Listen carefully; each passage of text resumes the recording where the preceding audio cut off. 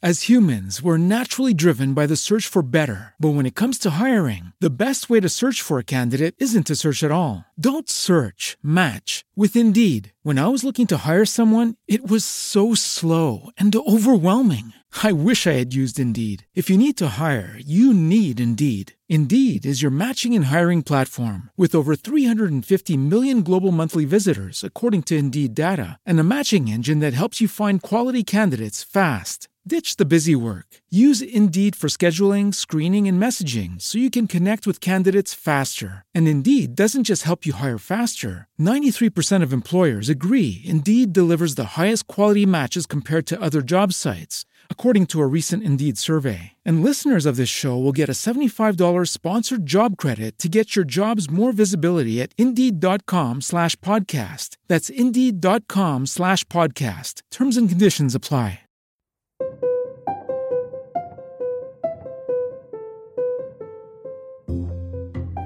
Hi, I'm Sam Keene, and this is The Disappearing Spoon, a show about little-known stories from our scientific past. I've been working on this podcast for a year now, and I've got big news. I'm joining forces with another awesome History of Science podcast, Distillations. Distillations is produced by the Science History Institute in Philadelphia and hosted by Alexis Pedrick and Lisa Berry Drago. I'm thrilled to join their podcast family. Hey, Sam. We're glad to have you. And we're super excited for all of your episodes this season. Well, I'm thrilled to be here. Thanks for having me.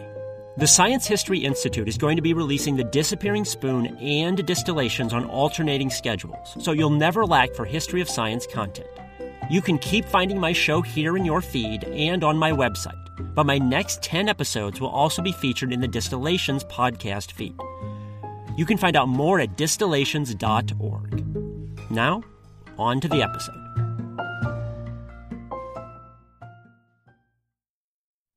Amid all the logistical headaches of delivering a coronavirus vaccine, one big challenge involves the cold chain. That is, the need to keep vaccine doses at consistently cold temperatures to keep them viable. But the more I heard about the cold chain, the more I started wondering about something else. The very first vaccine was produced all the way back in 1796 for smallpox. That was long before refrigerators and dry ice machines. So how did doctors actually deliver vaccine doses way back when without keeping them cold? What was the vaccine supply chain like in 1800? The answer shocked me. Today, we rely on refrigerators and styrofoam, not to mention trucks and planes.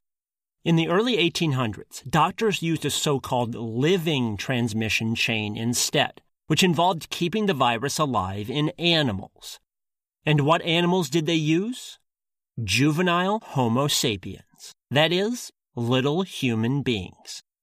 The world's first global vaccine supply chain depended critically on orphan boys.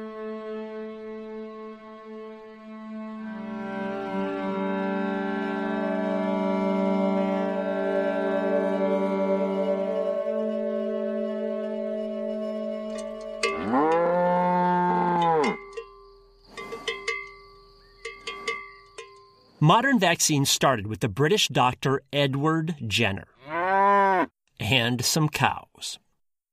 In short, Jenner observed that milkmaids who caught a disease called cowpox never came down with the far deadlier disease of smallpox. As we would say today, cowpox gave people immunity to smallpox. So in 1796, Jenner started giving people cowpox intentionally. Most famously, he gave cowpox to 8-year-old James Phipps, the son of his gardener. He then exposed little James to smallpox several times, but James never caught it. Thanks to cowpox, James was immune. We now call Jenner's process of intentionally exposing someone to a virus a vaccination, after the Latin word for cow, vacca. And it's hard to overestimate how big of a breakthrough this was. Vaccinations have arguably saved more lives than any discovery in any field in history. But at the time, Jenner's breakthrough actually introduced another dilemma. Doctors now knew how to make people immune to smallpox, but how could they actually deliver vaccines to people who needed them? Within Europe, spreading vaccines was straightforward. People with cowpox developed pustules on their skin, sores that filled with fluid called lymph. First, a doctor lanced the sore, and then collected the fluid. Then the doctor turned to the person to vaccinate and scratched their arm or leg to break the skin. Finally, the doctor rubbed the lymph into this scratch. When the lymph soaked in, this second person was now vaccinated. Doctors could also transfer lymph from town to town. They did so by smearing lymph on a silk thread or ball of lint and letting the lymph dry. Then they sealed the thread or lint in wax or glass to preserve it. After walking or riding to the next town over, they mixed the dried lymph with water to reconstitute it, and then started scratching people's arms and legs again. Pretty straightforward. The trouble started when doctors tried to vaccinate people over long distances. Dried lymph could lose its virulence traveling even from London to Paris, just 215 miles. Things got especially tricky transferring lymph across the ocean. At the time, smallpox was probably the scariest disease on Earth. It covered people's skins with frightening sores. Hundreds upon hundreds of pustules erupted, covering every square inch of the body, even the face. In the worst outbreaks, 1/3 of people died. Even survivors were often stricken blind and left with ghastly scars. In European colonies abroad, death rates were even higher. The Americas had especially apocalyptic outbreaks, with half or more of all people dying. Smallpox was in fact a decisive factor in the downfall of the mighty Incan and Aztec empires in the 1500s.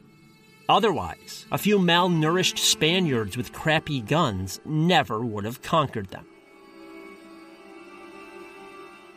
For 3 centuries then, smallpox had been ravaging European colonies abroad.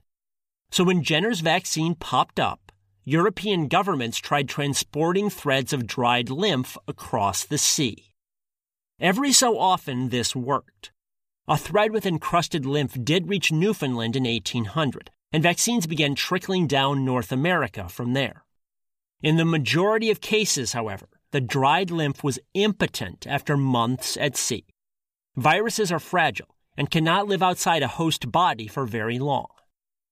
Spain especially struggled to get dried lymph to its colonies in Central and South America. So in 1803, the Spanish king Carlos IV demanded that his ministers find a better way. Now, it's easy to be cynical about Spain's motives here. The king's ministers, especially in the royal treasury, were hardly humanitarians. Mass death was simply bad for business abroad. And don't forget, while they were trying to save lives, Spain had also introduced the disease in the first place. That said, King Carlos himself was sincere. Carlos has gone down in history as a weak and feckless leader who later got steamrolled by England and France. But Carlos had lost both a brother and a daughter to smallpox, and he cared deeply about stopping it. So he ordered his medical advisors to come up with a plan. Their answer was simple: a chain of orphan boys. They proposed taking a few dozen orphan boys and putting them on a ship. Right before departure, a doctor would give 2 of them cowpox. After 9 or 10 days at sea, the pustules on their arms would be nice and ripe. A doctor on the ship would then lance the sores and transfer the fluid to the next 2 boys in the chain, scratching it into their arms. Then the doctor would wait 9 or 10 more days for the second pair to develop ripe pustules. Then those sores would be lanced and the fluid transferred to a 3rd pair of boys, and so on. They proposed using pairs of boys just in case one of the 2 did not develop sores. That way they had a backup and the chain would remain unbroken. Overall, with good management and a bit of luck, the ship would arrive in the Americas when the last pair still had cowpox sores to lance. A medical team could then hop off the ship and start vaccinating children on shore, since children were most susceptible to smallpox. King Carlos quickly approved of the plan. Now, of course, no one asked the orphan boys whether they wanted to participate. They were foundlings living in state-run orphanages and had no power to resist. But King Carlos did promise them free education in the colonies, as well as the chance at a new life there with an adoptive family. It was a far better shake than they would get in Spain. Plus, Carlos promised to stuff them with food on the journey over and give them new, warm clothing. Why? So the boys would look healthy and hearty when they arrived. Because think about it. If the boys arrived in the Americas looking sickly and ragged, no parent there would ever let fluid from their arms be injected into their children. Caring for the orphans was both good medical policy and the right thing to do. Have you ever wanted to appreciate books or movies or music from another culture? Do you have a big trip coming up and want to get beyond the tourist spots and immerse yourself in local culture? No matter what the reason, Rosetta Stone is the language program for you. Rosetta Stone has been the expert in language learning for 30 years. Millions have used it. Rosetta Stone knows what works for getting started, remembering what you've learned, and motivating you to stay on track. Plus, the built-in True Accent feature gives you live feedback to improve your pronunciation. It's like having a personal trainer for your accent. So don't put off learning that language. Start today. For a limited time, Disappearing Spoon listeners get Rosetta Stone's lifetime membership for 50% off. That's 50% off unlimited access to 25 language courses for the rest of your life. Redeem 50% off at rosettastone.com/today. As humans, we're naturally driven by the search for better. But when it comes to hiring, the best way to search for a candidate isn't to search at all. Don't search, match with Indeed. When I was looking to hire someone, it was so slow and overwhelming. I wish I had used Indeed. If you need to hire, you need Indeed. Indeed is your matching and hiring platform with over 350 million global monthly visitors, according to Indeed data, and a matching engine that helps you find quality candidates fast. Ditch the busy work. Use Indeed for scheduling, screening, and messaging so you can connect with candidates faster. And Indeed doesn't just help you hire faster. 93% of employers agree Indeed delivers the highest quality matches compared to other job sites, according to a recent Indeed survey. And listeners of this show will get a $75 sponsored job credit to get your jobs more visibility at Indeed.com/podcast. That's Indeed.com/podcast. Terms and conditions apply.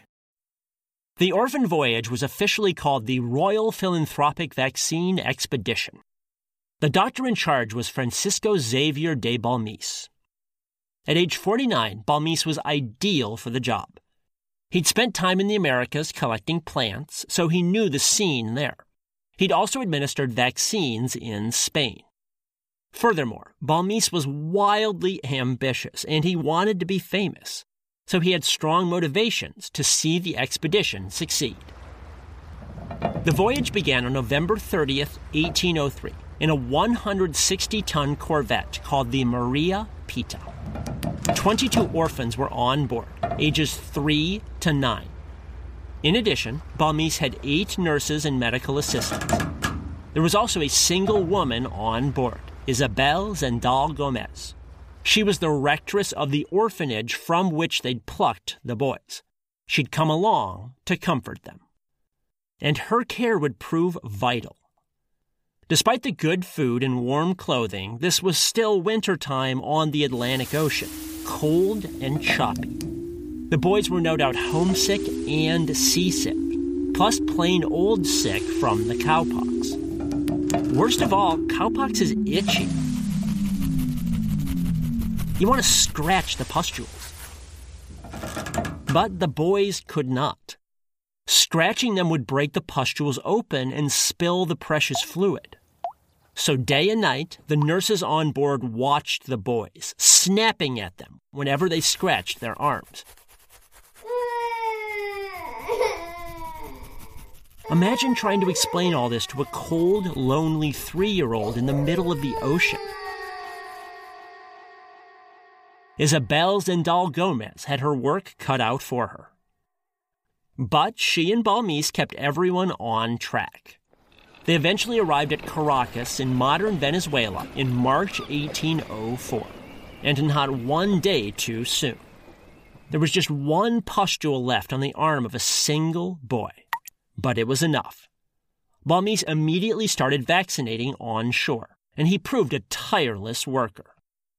Now, estimates vary for all of the numbers you're going to hear. But by some accounts, Balmis vaccinated 12,000 people in and around Caracas in just 2 months. Equally important, he set up a local vaccine board to monitor outbreaks. The board also kept records, trained vaccine technicians, and educated people. It was a full-on public health approach. After a few months in Venezuela, the Royal Vaccine Expedition split into 2 parties. One party was led by Balmis's top deputy, Dr. Jose Salvani. Salvani's party took some encrusted, dried lymph and headed south to vaccinate people in what's now Colombia, Ecuador, Peru, and Bolivia. It was a hell of a journey. Salvani's team had to hack their way through jungles and cross the forbidding Andes Mountains, all while keeping the precious threads of lymph safe. But it was worth it. In most villages, people were thrilled to see them. They were hailed as medical saviors. Cathedral bells rang out, and priests said masses of thanksgiving. Some villages even shot off crude fireworks and held bullfights in their honor. Over the next few years, Salvani's team vaccinated up to 200,000 people, saving countless lives. Sadly, though, Jose Salvani could not save himself. The arduous journey across jungles and mountains ruined his health. He lost an eye to disease and later collapsed from exhaustion. He ended up dying of tuberculosis at age 34, a medical martyr if there ever was one. Meanwhile, Dr. Balmis was crossing Mexico, where he vaccinated up to 100,000 people. Halfway across, he dropped off the orphans with their new families in Mexico City. Then he headed to Acapulco on the Pacific Ocean coast. There, he prepared a journey to the crown jewel of the Spanish colonies, the Philippines. In Acapulco, Balmis picked up a few dozen more boys. These boys were not orphans, but came from poor families. So Balmis paid money to hire the boys, essentially renting them as vaccine mules for the journey to Asia. Now, Asia actually had its own ancient methods to prevent smallpox outbreaks. These methods included peeling scabs off the skin of smallpox victims, pounding them into a powder, and then snorting the scabs. But they worked surprisingly well. You can hear all about these methods in a bonus episode at patreon.com/disappearingspoon. The bonus episode also includes the story of the fiercely independent woman who first introduced inoculation into Europe, and did so decades before Edward Jenner. It's an incredible tale. All that and more bonus episodes at patreon.com/disappearingspoon. Overall, however, vaccines were medically superior to traditional prevention methods in Asia. So Balmis set off with the new boys for the Philippines in February 1805. The rectress Isabel Zendal Gomez was once again on hand to tend to the boys. The ship arrived April 15th, and within a few months, Balmis's team had vaccinated 20,000 people. Things went so well, in fact, that Balmis went a bit rogue and sailed up to China in the fall of 1805 to vaccinate people there. Within China, Balmis ended up working with British colonial officials, which was remarkable considering that Spain and England were technically at war at the time. In fact, at that very moment, on the other side of the world, the British Admiral Horatio Nelson was humiliating the Spanish Navy at Trafalgar. But Balmis didn't let politics interfere with his medical mission. Eventually, Balmis wound his way back to Spain, arriving in Madrid in September 1806. Just like he wanted, he got to be famous. King Carlos declared him an international hero. And it's hard to disagree with that assessment. Edward Jenner himself said, quote, "I don't imagine the annals of history furnish an example of philanthropy so noble, so extensive as this." Scientifically, it was pretty amazing, too. Over the past year, humankind has cooked up a vaccine for coronavirus and delivered it to millions of people, record-breaking speed to develop a vaccine. But Balmis' achievement was no less staggering. Despite having zero refrigeration and no modern transportation, he managed to spread Jenner's vaccine across the entire world in less than a decade. His crew directly vaccinated hundreds of thousands of people and saved millions more. Historians have called the Balmis expedition the world's first modern vaccine campaign. And while the mission certainly did not wipe out smallpox, it did pave the way for the elimination of smallpox by the 1970s. Smallpox remains the only human disease ever eradicated. But just like Edward Jenner needed young James Phipps for his experiments, Balmis never would have succeeded without those nameless, all but forgotten orphan boys. We can praise the wonders of the modern vaccine cold chain. But in fighting one of the worst diseases in history, it was this warm chain of small, helpless, brave boys who proved the real heroes.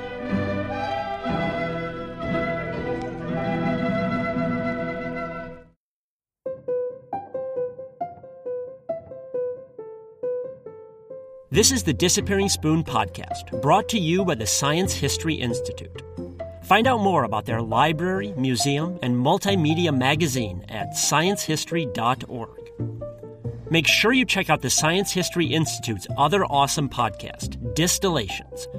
You can find their in-depth narrative stories and interviews about everything from space junk to sex, drugs, and migraines, anywhere you get your podcast, and on their website, distillations.org. You can find more incredible stories from my books at samkeen.com. You can also book me as a speaker at your school or event.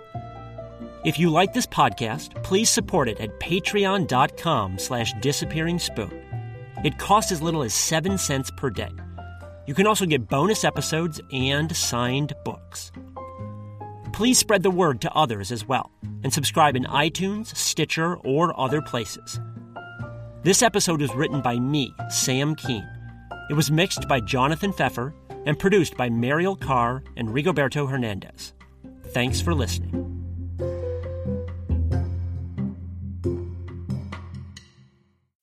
As humans, we're naturally driven by the search for better. But when it comes to hiring, the best way to search for a candidate isn't to search at all. Don't search, match with Indeed. When I was looking to hire someone, it was so slow and overwhelming. I wish I had used Indeed. If you need to hire, you need Indeed. Indeed is your matching and hiring platform with over 350 million global monthly visitors, according to Indeed data, and a matching engine that helps you find quality candidates fast. Ditch the busy work. Use Indeed for scheduling, screening, and messaging so you can connect with candidates faster. And Indeed doesn't just help you hire faster. 93% of employers agree Indeed delivers the highest quality matches compared to other job sites, according to a recent Indeed survey. And listeners of this show will get a $75 sponsored job credit to get your jobs more visibility at Indeed.com/podcast. That's Indeed.com/podcast. Terms and conditions apply.